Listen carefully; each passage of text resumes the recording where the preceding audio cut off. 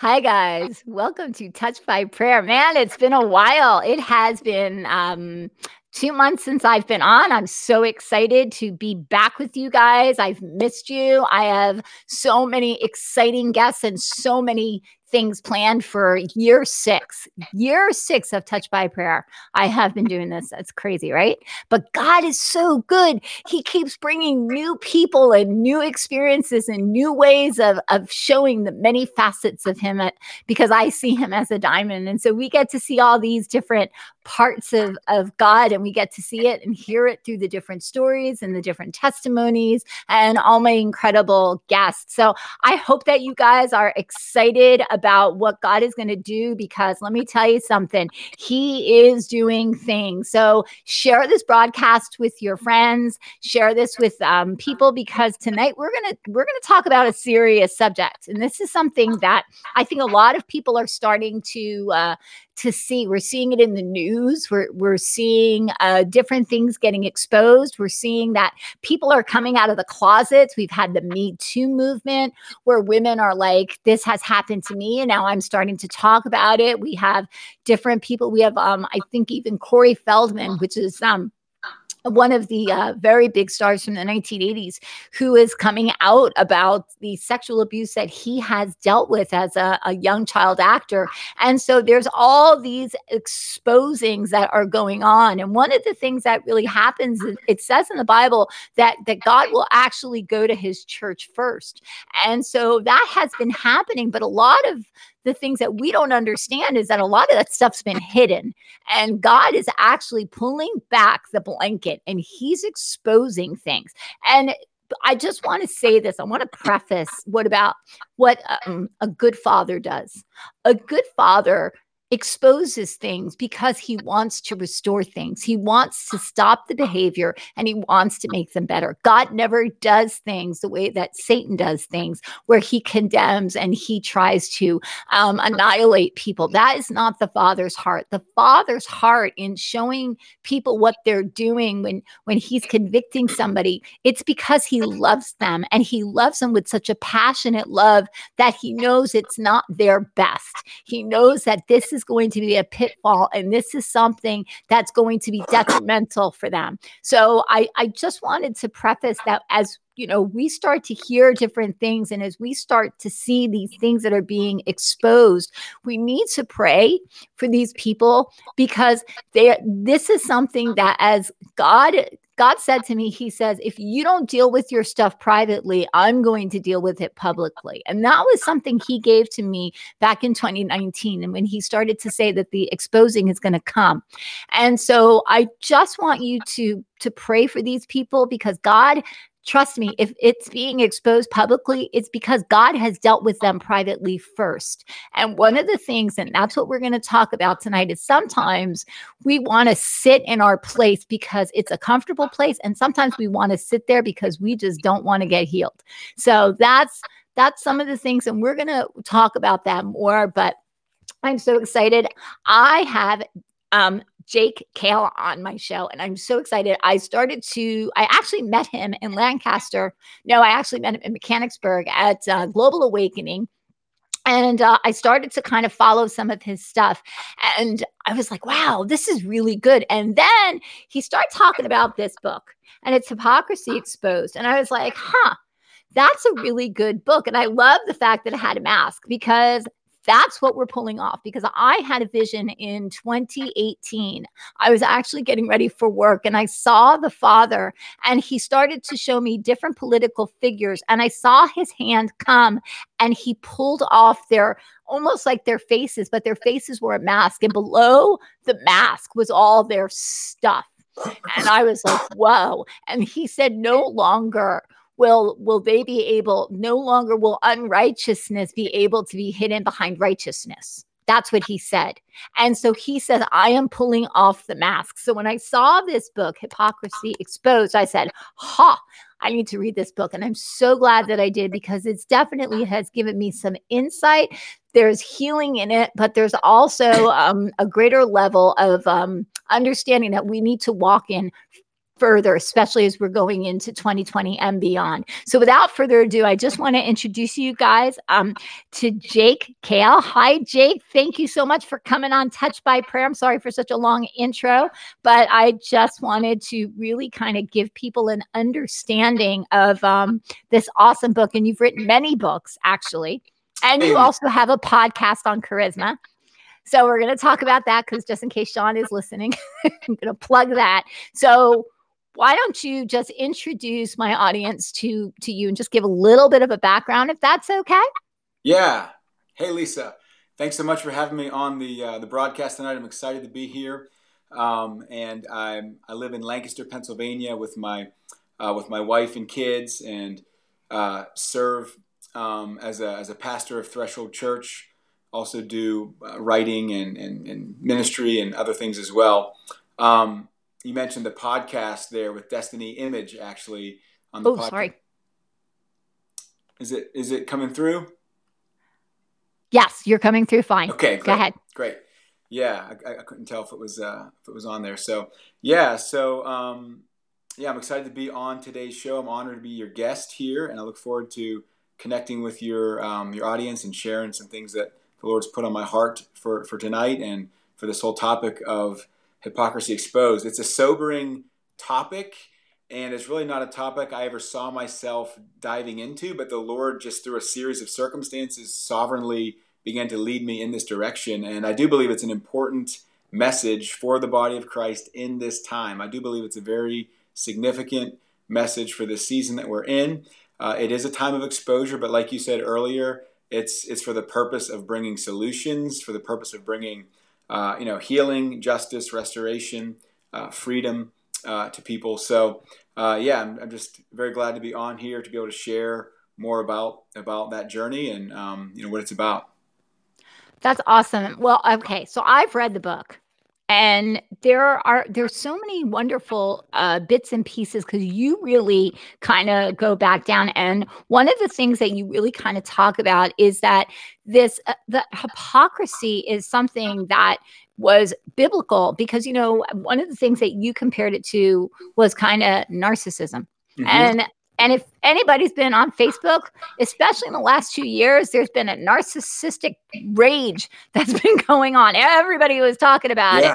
And, it was like, okay. So, there's all this stuff and all these things coming.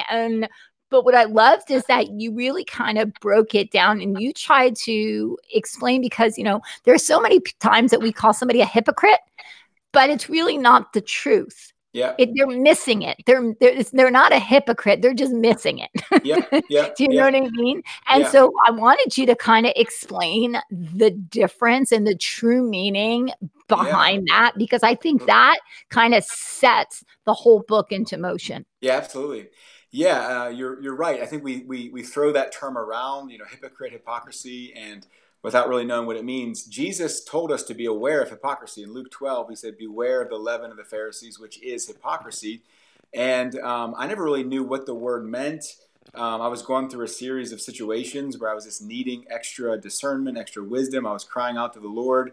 And one morning in prayer, I just got a real download from the Holy Spirit, a real revelation on the true nature of what hypocrisy actually means and what it doesn't mean.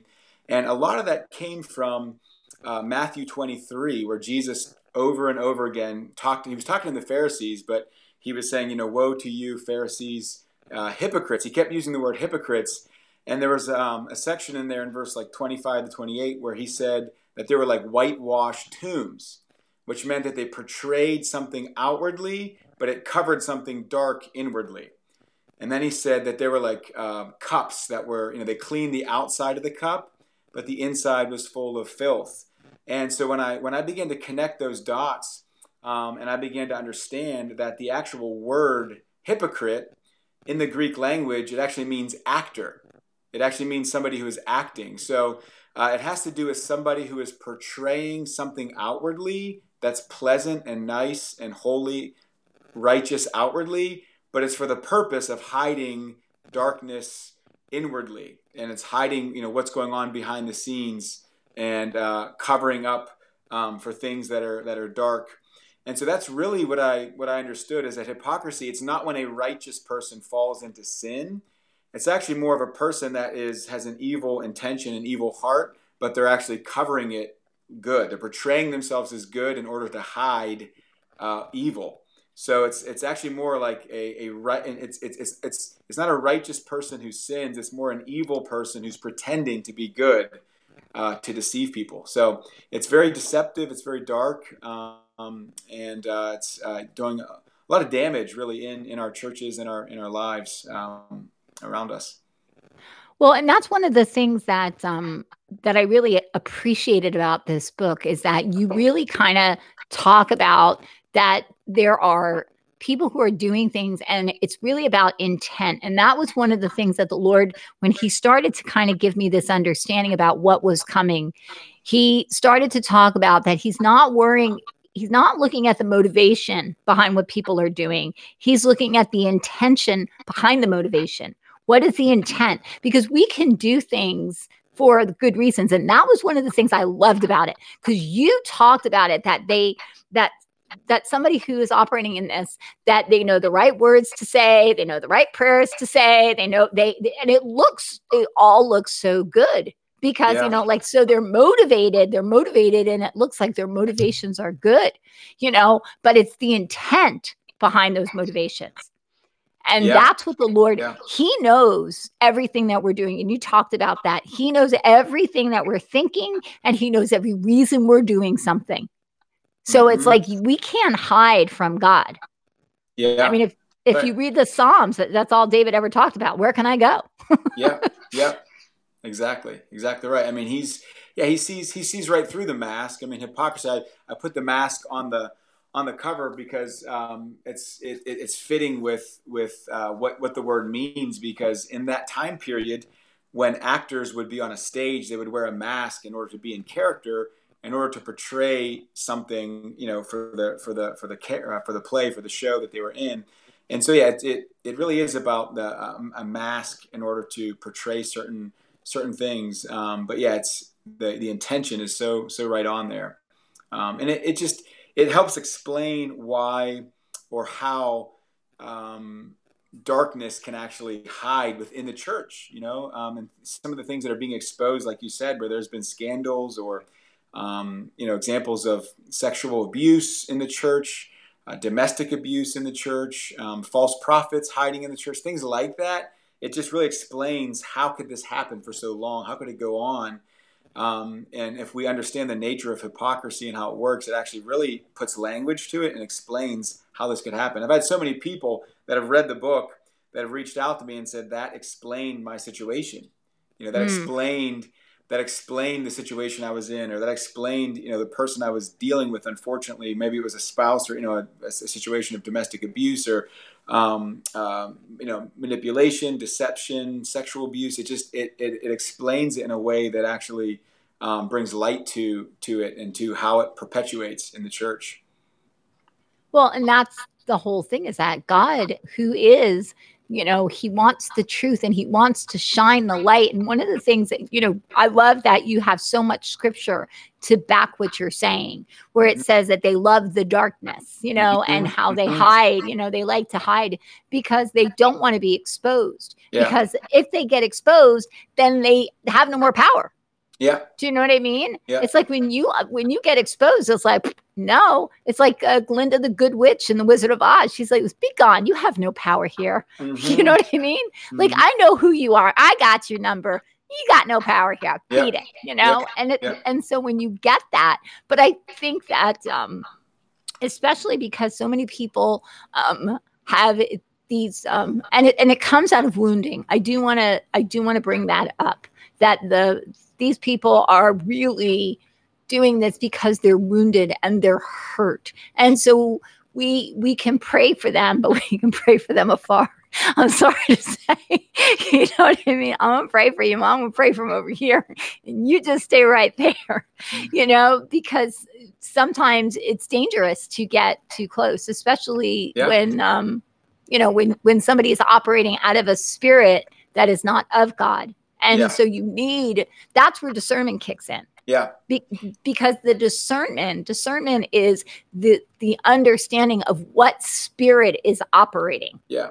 It's, Exactly. people are like, well, I have discernment. I can tell when someone's lying. No, you might, because you're picking up at the lying spirit. Mm-hmm. But it's Yeah. about spirits. It's about what is actually in full function, as opposed to like their lips are moving, but I can see what's going on behind the scenes. Yeah. Yeah. You know? Yep. Yeah. I mean, one of the reasons I wrote the book is to help increase wisdom and discernment, because that was the journey for me personally. I was crying out to God for wisdom. I was in these different situations, and there was a lot of manipulation. There was Mm-hmm. slander. There was just, deception was Ugh. going on for a long period of time. And I didn't know what to do. I was crying out to God for wisdom, for discernment. And I started making it a daily prayer. God, make me wise as a serpent and innocent as a dove, which Jesus told us in Matthew 10. And I'd never thought about that scripture before that a whole lot, never really considered the importance of it or why, about praying that. But in the situations I was in, I needed discernment. I needed wisdom to know what I was dealing with, because it was just beyond anything I'd ever experienced. And I was immersing myself in the Proverbs and just crying out to God. And that was when this started to happen. So I believe we've been too naive sometimes to the nature of evil.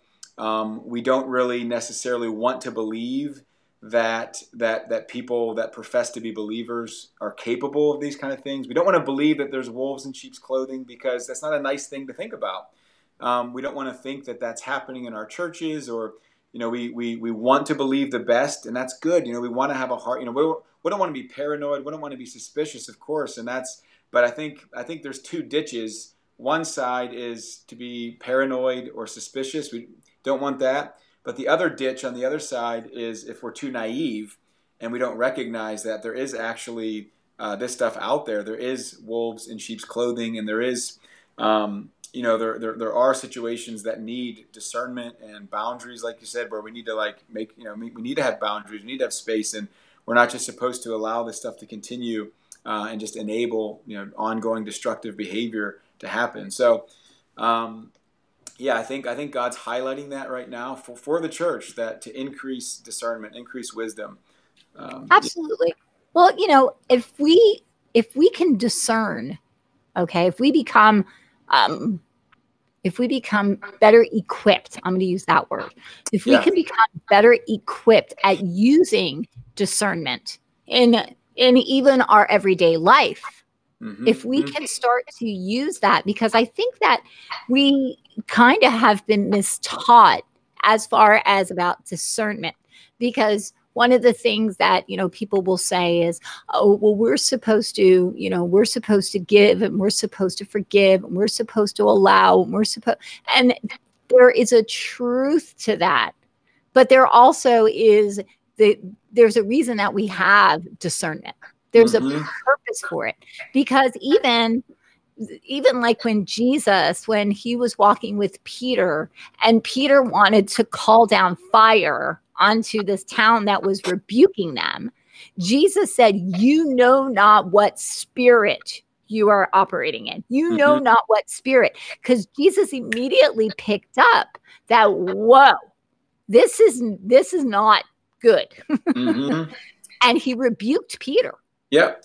Called him out. And Peter, of course, was like, oh, I'm sorry. But that's the thing. We have to come into a place where we can be like I was at a service. I was at a service, and I was watching this individual, because I've been praying. That's one of the prayers I prayed was, Lord, give me better discernment. Yeah. Help me with my discernment. I've been praying that for a while now. And so I was at this service, and there was a speaker, and she was speaking, and there was this other woman, and this woman was she was sitting in her chair, and she was going, ha, ha, ha, ha, ha, ha, ha, ha. That's what she was doing. And I'm watching, and ha, ha, and people are thinking she's filled with the joy. And I'm like, that ain't God. I'm like, you know what I mean? Yeah. I was like, That's not God. And then after I said that, she fell out of her chair and started rolling on the floor, back and forth, back and forth. And that's when the people came over and they picked her up and they escorted her. Yep.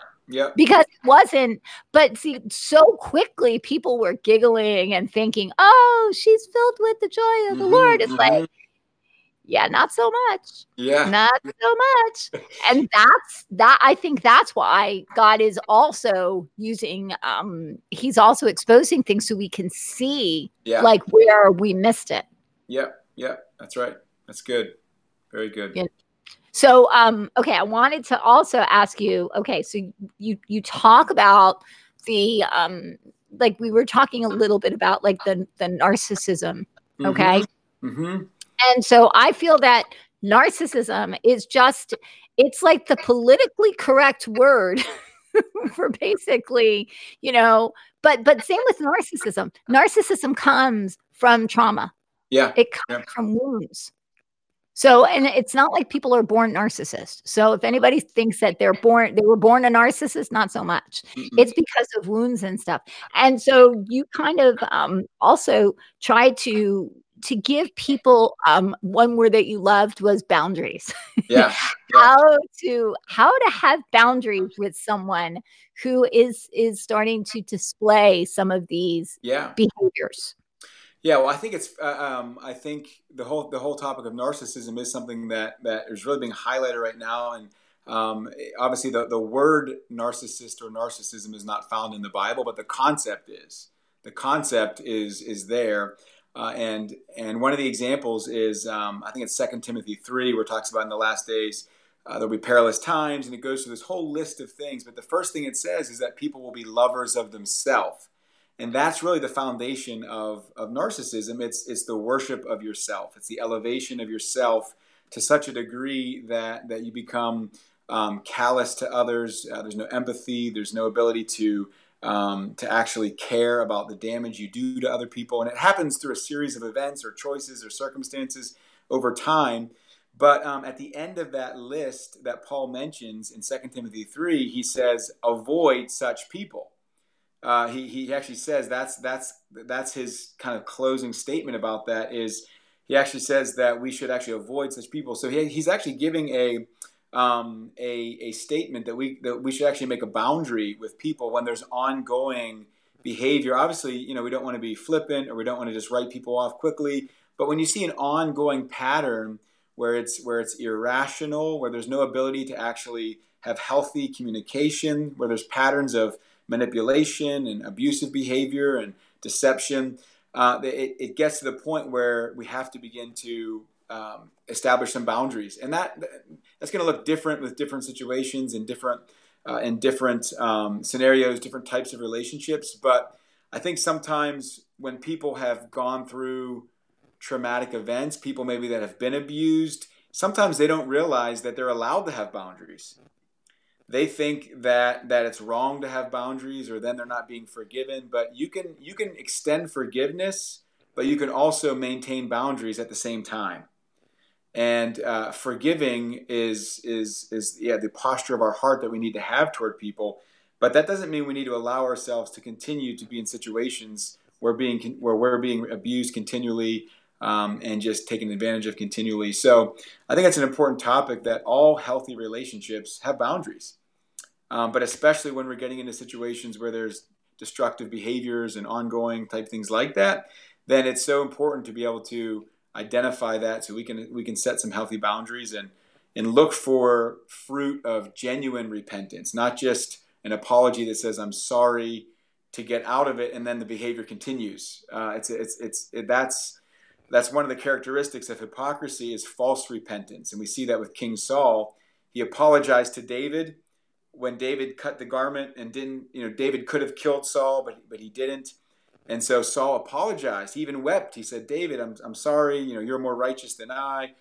Come back and this and that. But then just another chapter later, he was already trying to kill David again. So there wasn't genuine repentance. So setting boundaries allows us to see, is there fruit of repentance, or is it just I'm giving an apology just to get out of this, or I feel bad because I got caught. I have to save face, right? So that's part of our increasing in discernment. But I think the topic of narcissism will continue to be highlighted because it's something that's being exposed and being brought to light. And there's a very close connection between narcissism and hypocrisy. They really go hand in hand because they both have to do with portraying an outward persona, a public persona that's very different than a private reality. That's one of the characteristics of hypocrisy and narcissism, is the public persona that you portray is very different than the private reality that you're living. And so I think God's giving us more keys for that and more wisdom for that, and bringing more light to those areas. When you were talking about the tears, I actually heard crocodile tears. Yes. And Yes. if you think about a crocodile's tears, I always think of, the Leviathan spirit, because it twists and turns things. And so it manipulates. So that's kind of what I started to see, is that, it's also part of manipulation. Because when you are being manipulated, well, the whole thing is that, any type of, if you think about witchcraft is intimidation. Yep. And it's also manipulation. Yep. And then if that doesn't work, then it becomes domination. Yeah, that's right. So those are the three things. So if you have a relationship where there's some intimidation, and then there's some manipulation, and then there's some domination, you're dealing with some witchcraft. That's Sorry. exactly right. That is exactly right. And this is the thing, one of the things that you said is no compromise. Yeah. Because you talked about that later in the book, and you talked about, like, there is no compromise. And that's one of the things that's like, when the rubber meets the road, you have to decide which part of the line you're on. Are you going to be on team Jesus, or are you going to be on team man? Yeah. Yeah. And that's where it hits. And so, having a conversation with somebody about this, or having a broadcast, or writing a book like this is going to pull, and it's going to trigger some stuff, but it has to be said.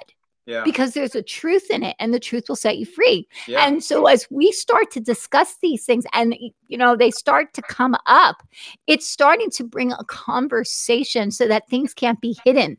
Yeah. That's all this is about. It's about, like, Aliyah and Oxenfree, come on out, because now we're going to start talking about your stuff. Yeah. Yeah. Yeah. So go ahead. What were you going to say? Yeah, I was going to say, well, so much there's been a tendency within the church culture to cover things. Let's just take example, sexual abuse has been a major problem in the church. And it's not just, the Catholic Church. We hear about the scandals that have happened in the Catholic Church, but it's not just, it's across denominations. It's in Pentecostal, Charismatic, it's in Southern Baptist, it's non-denominational.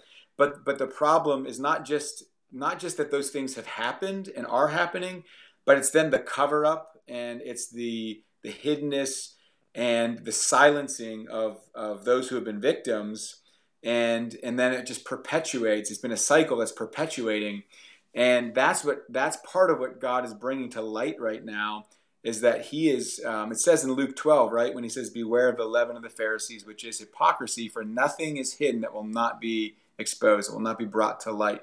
So He's saying hypocrisy will eventually be exposed. When there's things that have been covered up in darkness, things that have been hidden, those things will eventually be brought to light.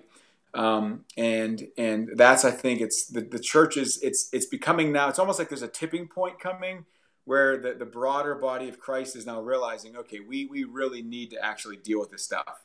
This has been going on for years and decades and all this time, and now it's time these things will be bringing them to light. And I definitely agree with that, because as we said earlier, when things come to light, then they can be dealt with. You can't go clean a house in the dark. Sorry. Yeah. You got to clean a house when it's bright light, and sometimes you have to go get a flashlight to go see the crumbs. Yeah. And we've been in this place where it's like, well, if it doesn't affect me, if it doesn't bother me, then I really don't think I have anything to do with it. No, you so do. Mm-hmm. There are things that we can do. We can pray for things to be exposed. Yeah. Come on. That was one of the things that you talked about. is that you did a prayer. You went to a church and you prayed for stuff to get exposed. And guess what?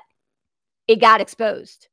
And it got exposed from somebody who actually attended the prayer Yes. meeting. Yeah. So Come I on. can share about I can share about Yeah, that. That was absolutely. Yeah, that was about a year, about just over a year ago. It was the first time I did a full message on exposing the nature of hypocrisy. I was at a ministry, and I did a full message on it, and just kind of give a summary of what was. I hadn't written the book yet, but it was similar content.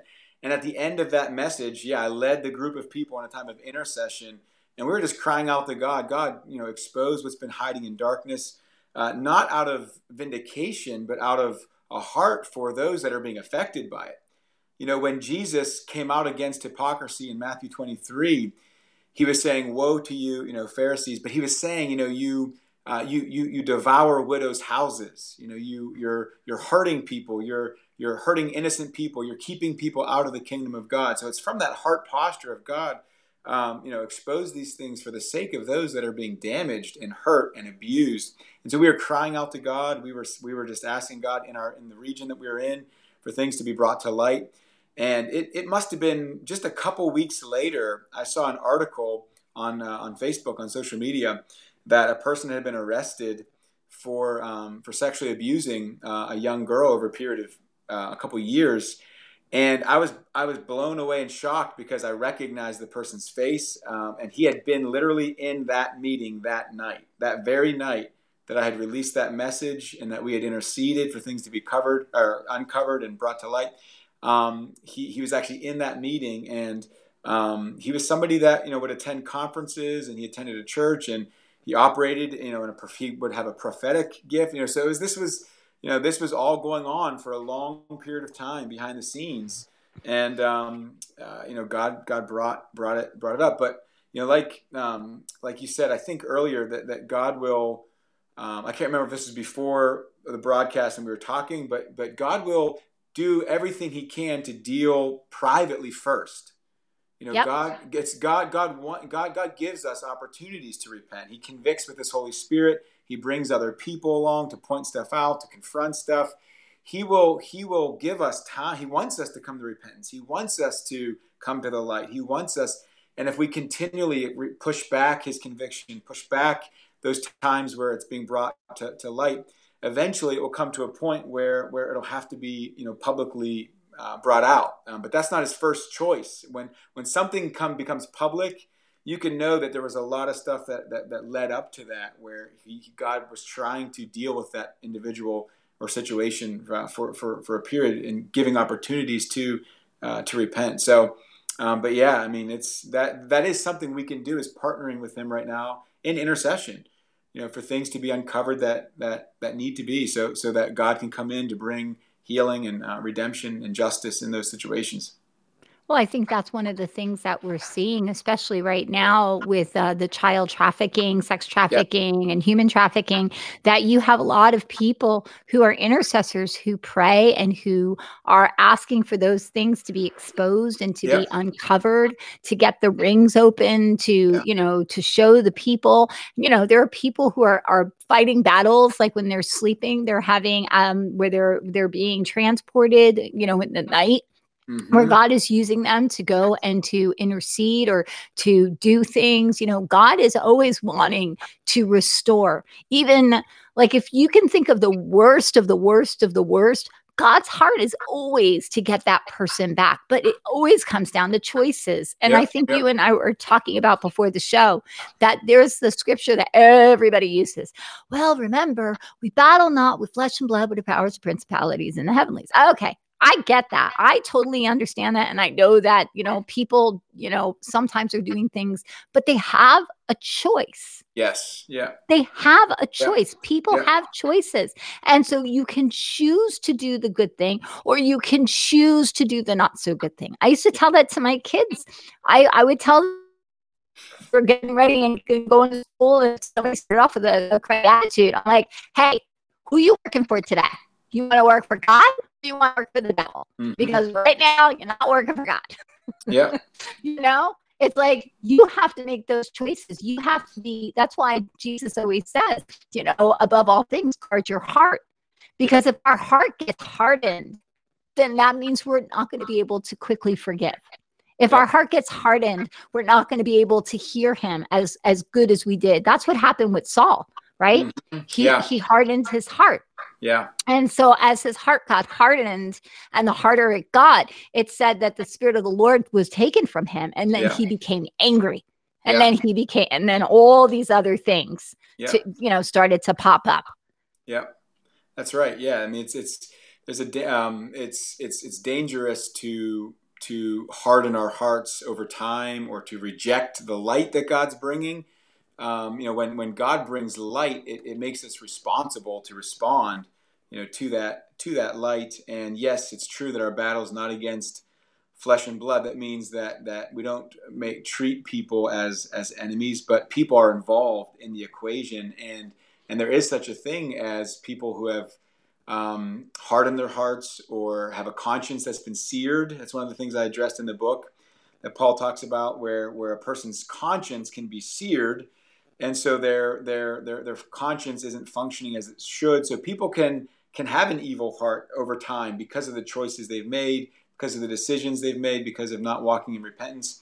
It's possible for people to be, dealing with those types of things. And that was one of the things that God really brought to my attention through this whole process, because I've been involved with deliverance ministry for years. I mean, for the last almost 15 years, my wife and I have been involved with deliverance. And so we have a heart to see people set free. We have a passion to see people delivered from demonic influence. And but at the same time, if a person doesn't want to be free and they're not walking in repentance, then there's not much you can do to help that person. It's kind of like Judas. I mean, Judas was around Jesus for 3 years, but he still never got delivered, so to speak, because he lived in that double life deception over time. And so it does, we do have to come to grips with the fact that that people can go down a path over time that just where they've given themselves over to certain things, and it's not easy to just,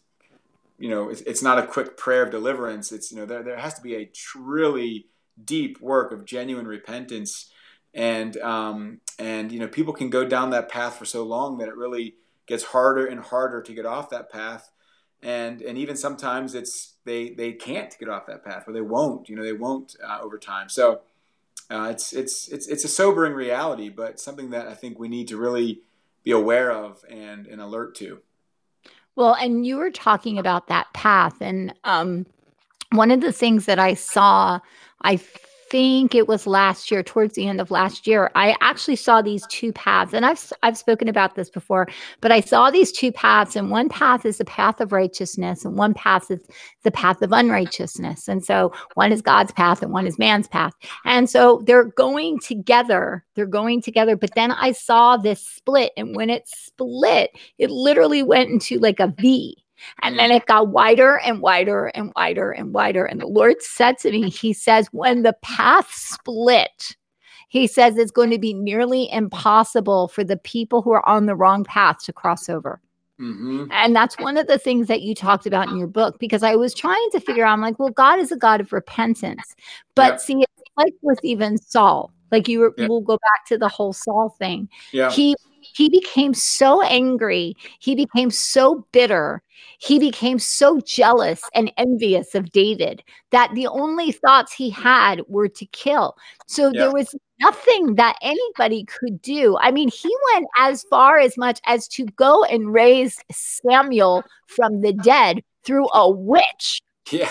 That's how desperate he was to get his way. Yeah.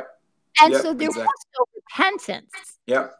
And so it wasn't that God was mad at him. It's that Saul went off on his own thing. And when he called Samuel back, Samuel rebuked him, and Samuel loved him, because God even said to Samuel, when are you going to stop grieving? Yeah, exactly. Because it's painful. So God understands these things, and his heart is to restore always, always, always. But some people don't want to be. Exactly. Yep. Yep. I think that's, by the way, if it gets my light in my office is flickering a little bit. So sometimes it gets brighter, sometimes it gets a little darker. I hope it's That's okay. okay. Hope you That's can all see right. We'll just say that the angels are playing with it. it. There we go. But yeah, I think that's something that can be misunderstood. I think we just kind of have had this idea that that we can always just repent any time, and there's truth to that, right? God wants us to repent. God doesn't want anyone to perish, right? He wants all to come to repentance. But there's also this reality that when a person rejects the light, rejects the conviction of the Holy Spirit, darkens, their heart becomes darkened.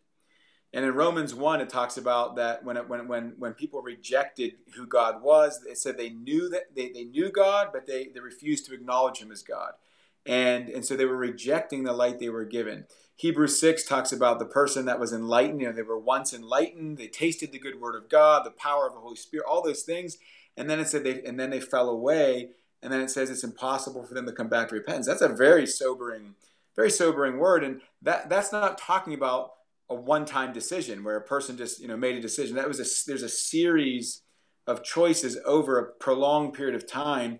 And I don't know when a person gets to that point, but it is important to understand that that point does exist. There is such a condition like that.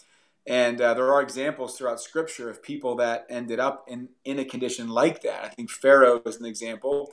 I think Saul's an example. I think Judas was an example. I think Esau. There's different examples where it talks about it was impossible for them to come back to that place of repentance. And I think that's important when people are dealing, let's say a domestic abuse situation where let's say there's an abusive husband and a wife is not sure what to do, and she's praying for breakthrough. She doesn't want to get a divorce. She doesn't want to, and but sometimes it's actually freeing to realize that this person actually might not ever change. The person might not actually ever change, and I need to start understanding that, and so I can actually begin to see through a different lens and have wisdom and discernment to know what do I do from here? How do I set boundaries from here? Because that is a sobering reality that some people might not ever change, and we've just been taught to just hang on and just pray for breakthrough. And yes, that's true. We pray for breakthrough.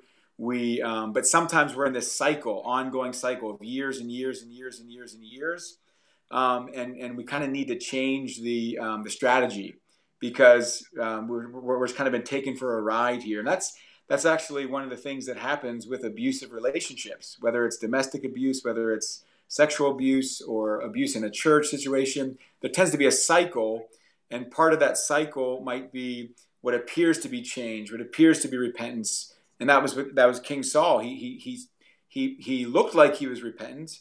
He said the right words. He used apologies, but there was no fruit. There was no actual fruit of repentance.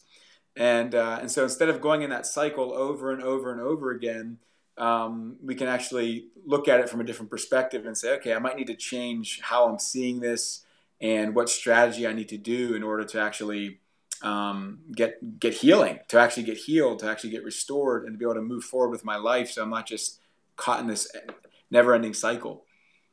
Well, and I think also one of the things that you said is that hypocrites actually look for, and even narcissists, they look for people who they know have, like they actually zero in on them, that they Yeah. have something that they want, Yeah. that they want to control them, that Mm-hmm. they want, or that there is always a gain for them. Yeah. They don't pick people just because that person was there. No. They're very, very strategic. It's kind of, if you really think about it, it's kind of like a lion. Yeah. When the lion is out and it's grazing, it puts its sight on something. And once its sight is locked on something, it doesn't move, it doesn't change, but it waits for the right opportunity to go and get it.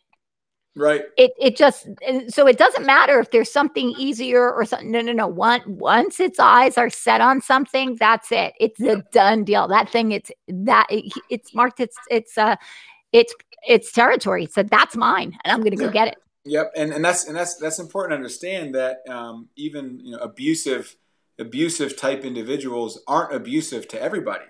Mm-mm. And so you could be shocked to find out, like just what's going on behind closed doors, because you might know this person and think, man, they're such a nice person. Man, they can quote scripture, or they seem to be godly, they seem to be involved in their church, right? Because they're, again, that's the confusing nature of hypocrisy, because there's an outward portrayal that's very different than the private reality. And one of the things I saw when the Lord downloaded this to me is that it's really exactly the way that Satan operates. Like, he operates through hypocrisy.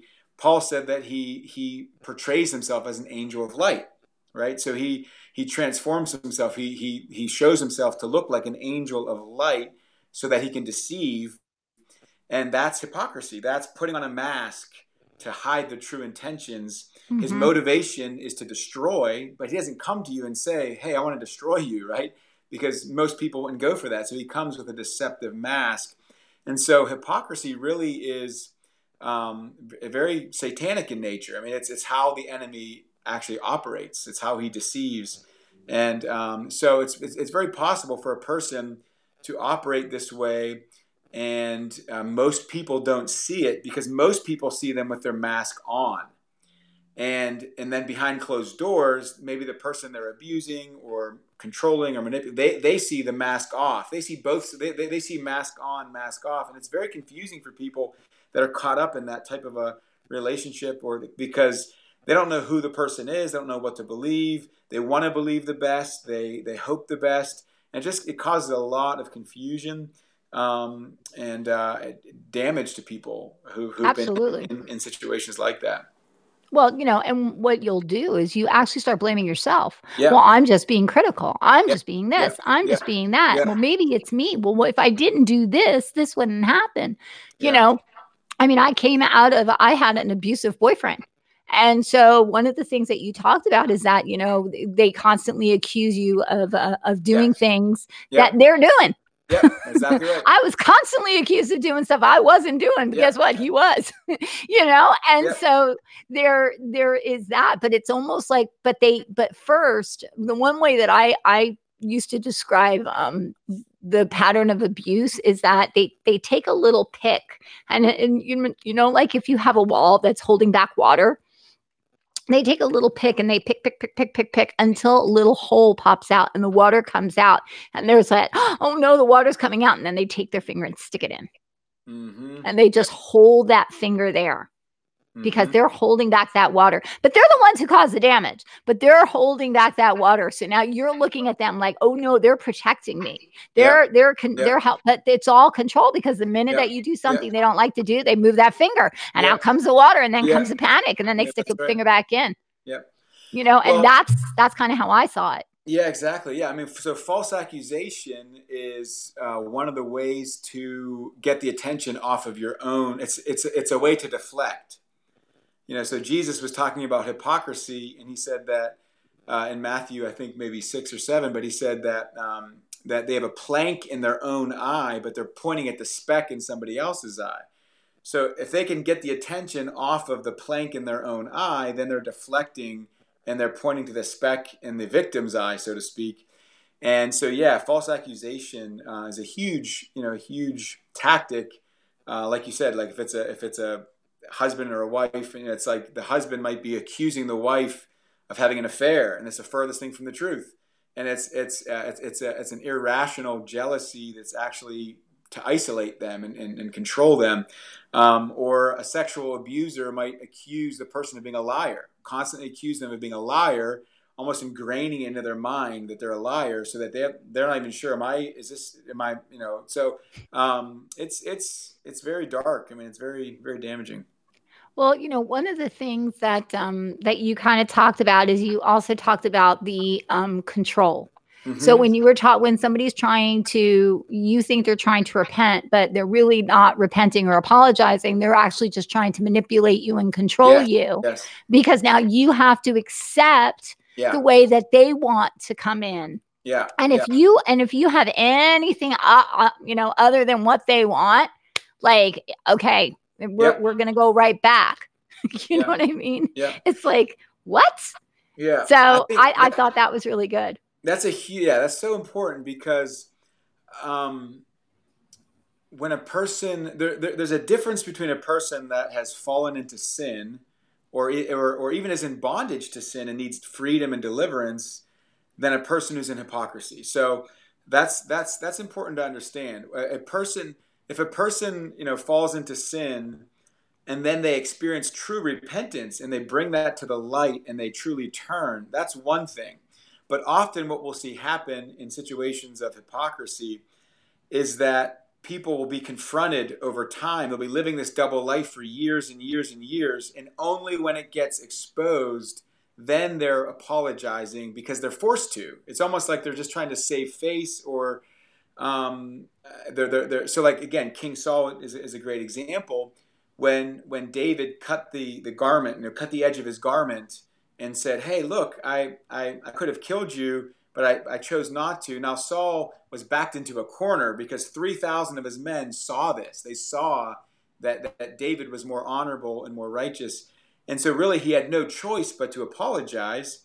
And even if he thought it was sincere, because I think what happens over time is that after making choices for a long period of time, it almost becomes second nature. So manipulating, controlling, deceiving can almost become just like when a person becomes like pathological in lying. It's like they actually start to believe that they're telling the truth when they're not, because they've done it for so long. And so a person can get backed into a corner, and so they have to apologize, but that just becomes more of a way to manipulate, because then they're saying, okay, I said I'm sorry, now forget about it. I said I'm sorry, now you just have to forgive, you have to let go. And it's almost a way to avoid accountability and true repentance and true change. Well, and that's the other thing too, is I want to go back because you were kind of talking about the fruit, and I didn't want to forget that, because it's really, really important that we become fruit inspectors. Hmm. Yeah. 2020, Yeah. you guys go out and go get yourself a nice little magnifying glass, and call yourself a fruit inspector, and you start examining Yeah. the people that you're listening to and the fruit that they bring. Mm-hmm. Because this is the thing, just because something looks good. Look, I've seen beautiful, beautiful apples, but guess what? I bit one and it poisoned me. I'm just saying. Yeah. So you got to be really, really careful about what you're looking at. You need to make sure that you taste it. You got to make sure that you examine it. You got to cut that puppy open to make sure there's no worms inside it. Like, Yeah. you really got to go in. You got to go in. You can't go by what's on Facebook. You can't go on what's on their page. You got to go in and look at testimonies. How have people been transformed? That's What right. is the relationships that these people have? Are they long-term relationships? What do other people say about them that are in these types of relationships? Yeah. Is it the same? Are they all speaking the same language? Yeah. Because that's also not safe either, because that means that show is on. Yeah. You That's want right. to have a different type of relationship with every single person. God has different relationships with every single human being. Every single one he has a different relationship with. Yeah. So, and we are created in his image. Each of our relationships are different. None of my relationships are the same, not one. But if Good. everything started to look and sound the same, that would be a problem. Yeah. That's what I look for. That's great. That's great. And that's absolutely true. That's what Jesus told us to look for when he talked about, he said, beware of false prophets. He said, they come to you in sheep's clothing, but inwardly they're ravenous wolves. Now, I would have never known to call that hypocrisy, but that's exactly what it is.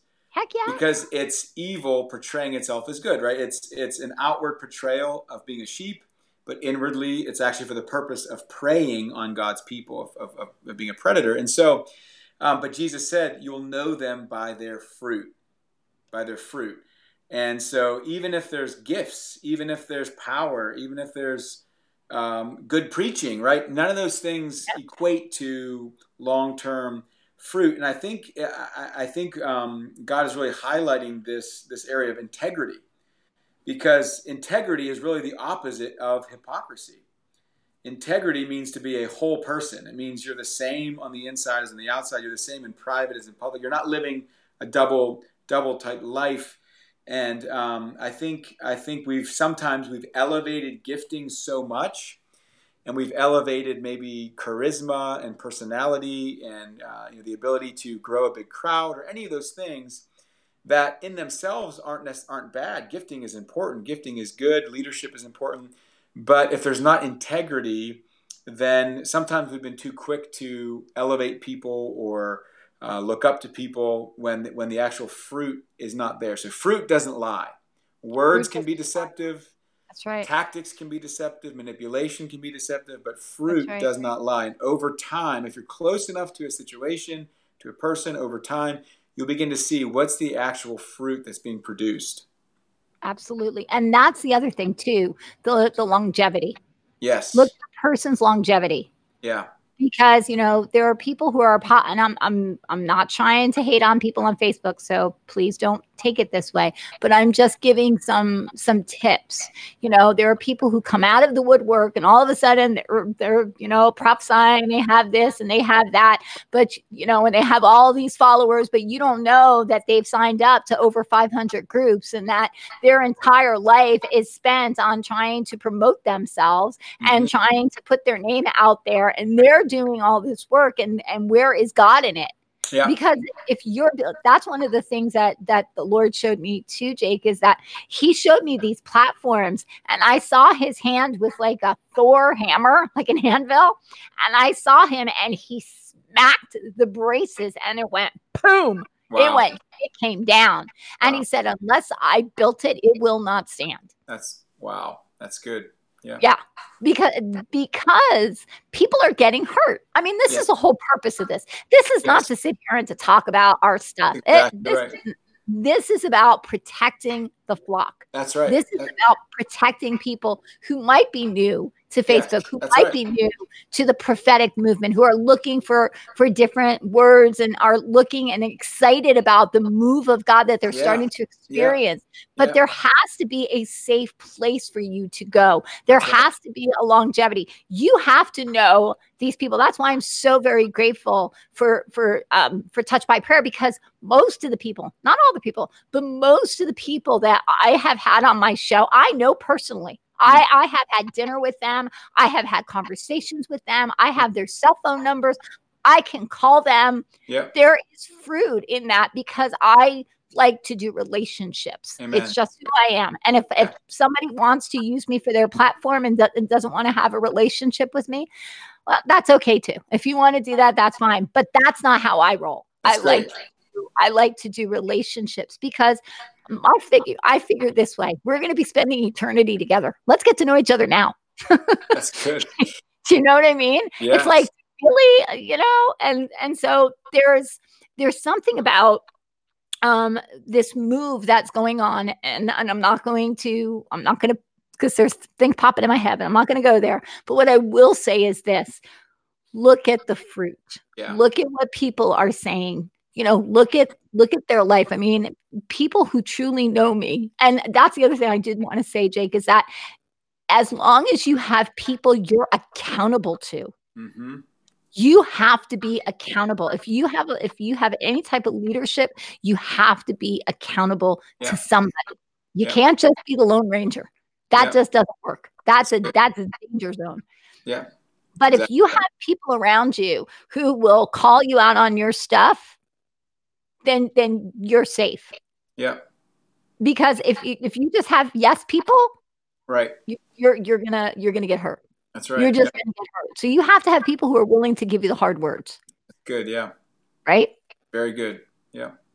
So, so the other thing too that I wanted to talk about your book is your book also deals with, okay, if this has happened to you, this is how you want to kind of get healed. So you really talk about the healing process, and I don't want you to go too much into it, but I want you to kind of give a little bit of bits and pieces about it. Yeah, absolutely. I have a whole chapter in the book on how to heal if you've been affected and wounded or abused through the effects of hypocrisy. I wanted to offer that because I wanted it to be a place where people can get healed. And so there's a couple of key points I mentioned in there. One is just getting clarity. That's the first step, is just getting clarity as to what you actually experienced and being able to put language to it. So getting clarity is huge. Sometimes that can be through learning or reading or talking to other people, getting counseling. All those things can be involved in that. Sometimes there's inner healing involved and just renewing of the mind over time. Deliverance can be part of that. When people have been abused and oppressed, a lot of times there can be a demonic oppression that comes to try to keep them down. So those are some of the things. And then often God will use healthy, godly, loving relationships as part of the healing process. So just like we can be, just like the story of the Good Samaritan, right?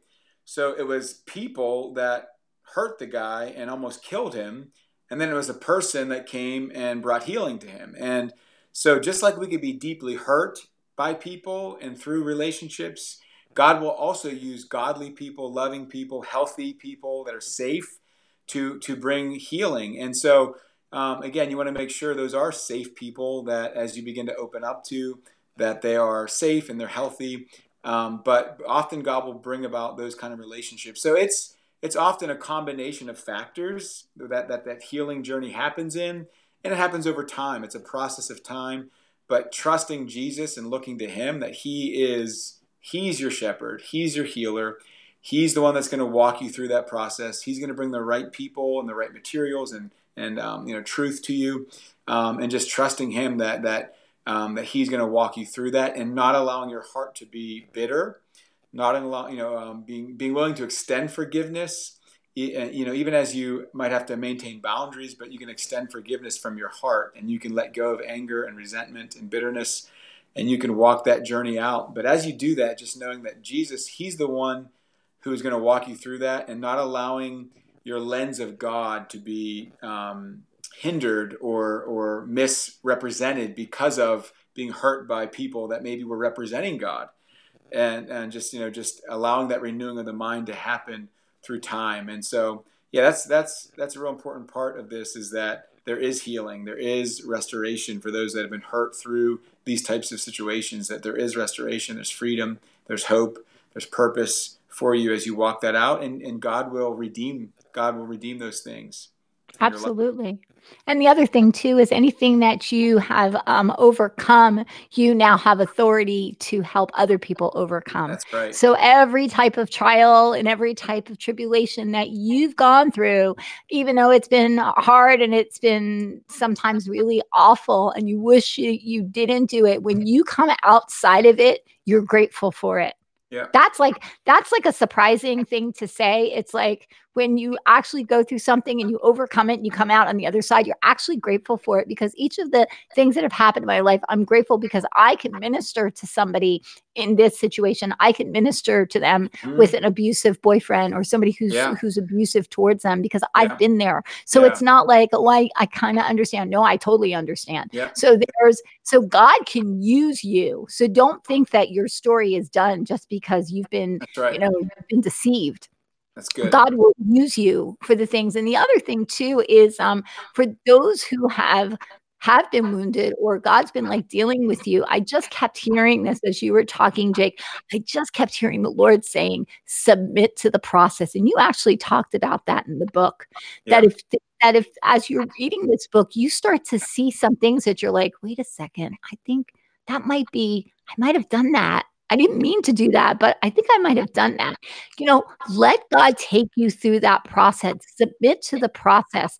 We don't ever like to think of, oh, we have to go to we have to go be crucified with Jesus.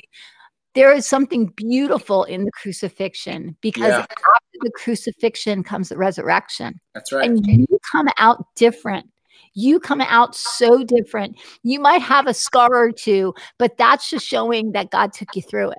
Because, unlike when Jesus went through the crucifixion, He went through it alone. When we go through the crucifixion, we go through it with Jesus. Mm-hmm. And it's a beautiful, beautiful process. So, just surrender yourself, submit yourself to the Lord and ask him. And where David says in the Psalms, it says, search me, O Lord, and show me my iniquities. Show me my hurt. Show me my wounds. Show me my stuff. Because God is looking, like you were saying, Jake, he's looking for vessels that are willing to be cleaned out so that he can pour into them. Yeah, that's right. Very good. Yeah.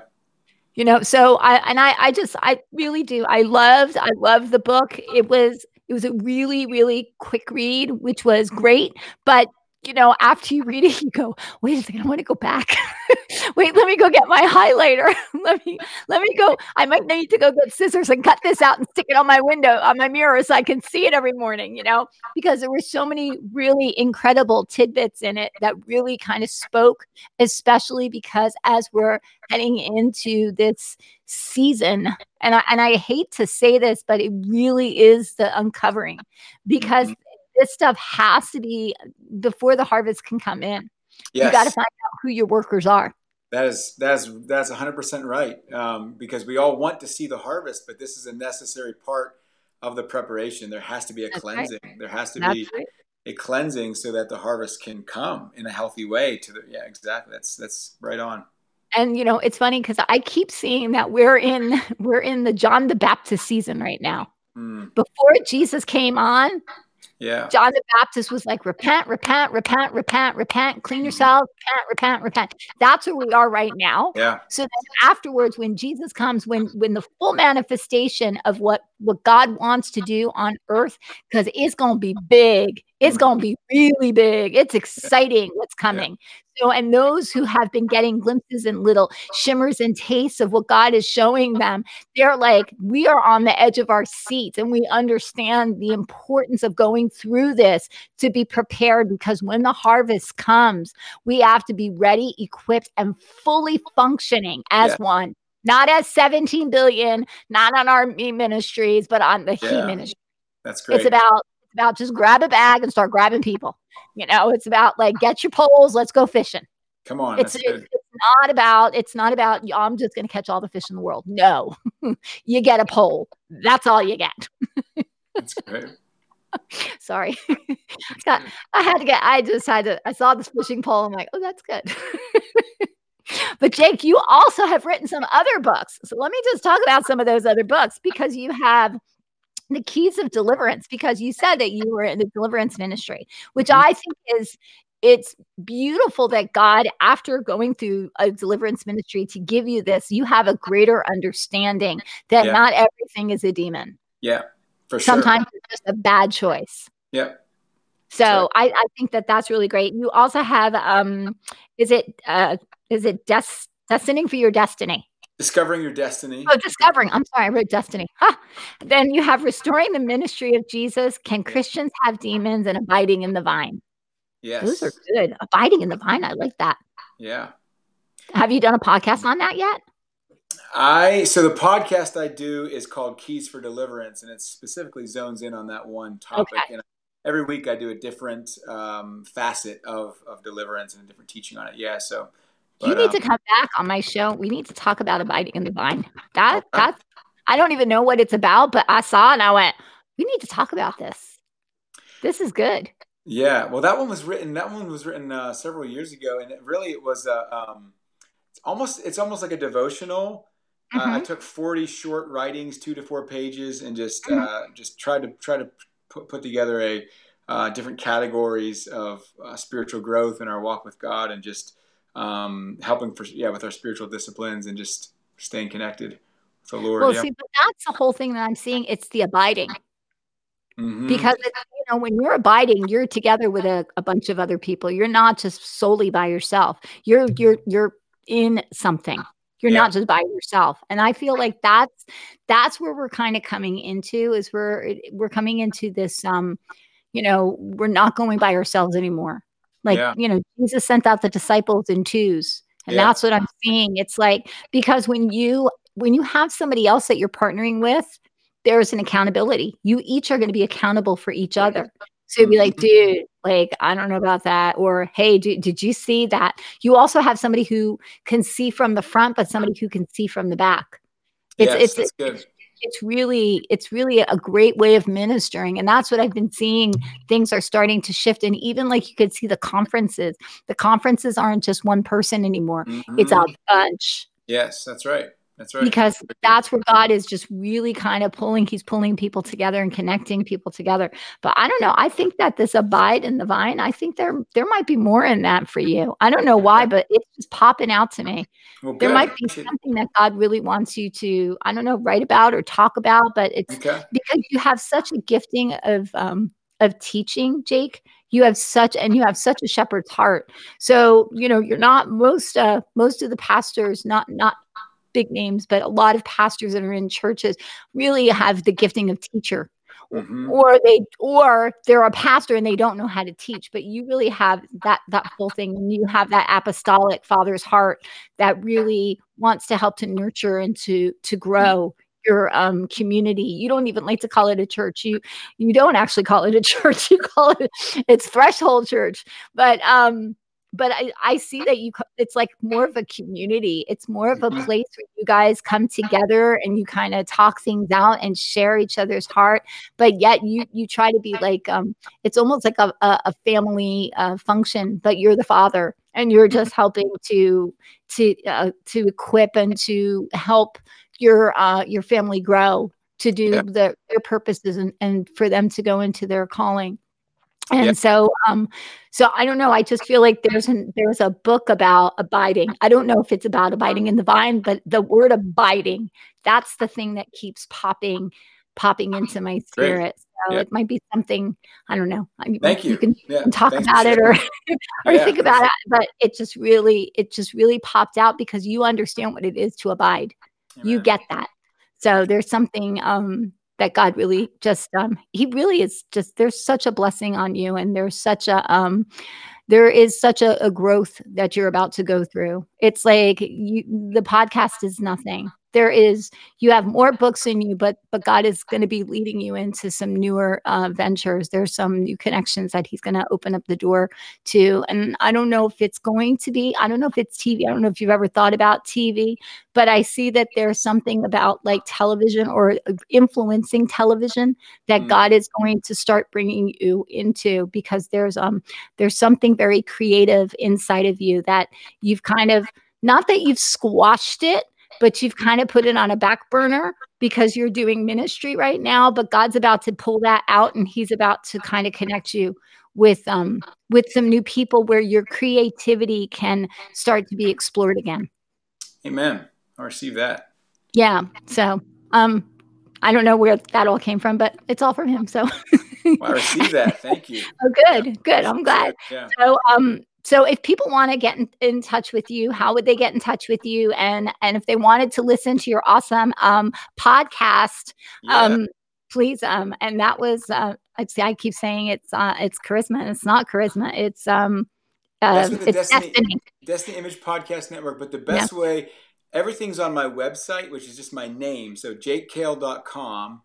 That has my articles, my books, my podcasts, sermons. I mean, just everything's that's kind of a hub for all those things. That's the best way for people to find out more and get in contact. So it's just my name, jakekail.com, and it's got all the books and the podcast and everything else is on. But he also does blogs. You definitely want to read those blogs. Those blogs are very, very good. They're a nice, quick little read, but they have a lot of punch to them, a lot of power in those. Awesome. Thank you. So, well, thank you. This was a lot of fun. Yeah, I appreciate being on the show. I love it. It's great. Absolutely. We'd love to have you come back.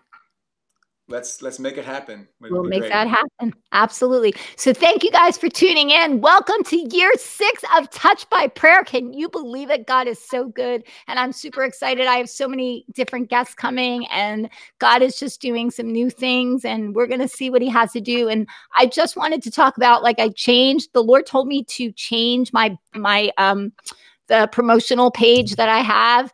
And he said, because we are going to be going mountaintop. We're going to have mountaintop experiences on Touched by Prayer where we're going to start to see him face to face. So that's a really encouraging thing for me because I'm all about the Moses experience. I'm like, heck yeah, let's go to the mountain. Let's go see some fire. So I hope that this has opened up some conversation that you can have with your friends. You can share this with your friends. Also, get his book. Where did I put it? Oh, sorry. Hypocrisy Exposed. You definitely want to get a copy of this. It's a great book. It's like I said, it's an easy book, and there's some really great things to highlight.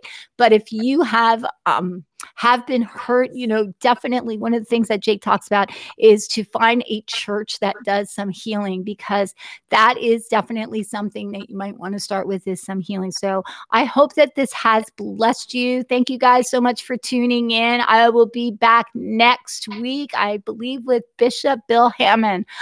My goodness gracious, that's going to be a fun interview. I probably won't be doing a lot of talking, so you'll probably hear a lot, because he has a lot more important things to say. So I'm just going to kind of put it on go, and I'm just going to sit back and enjoy the ride. So until next week, thank you guys for tuning in, and just remember to go out and touch someone. Good night and God bless. Thanks, Lisa.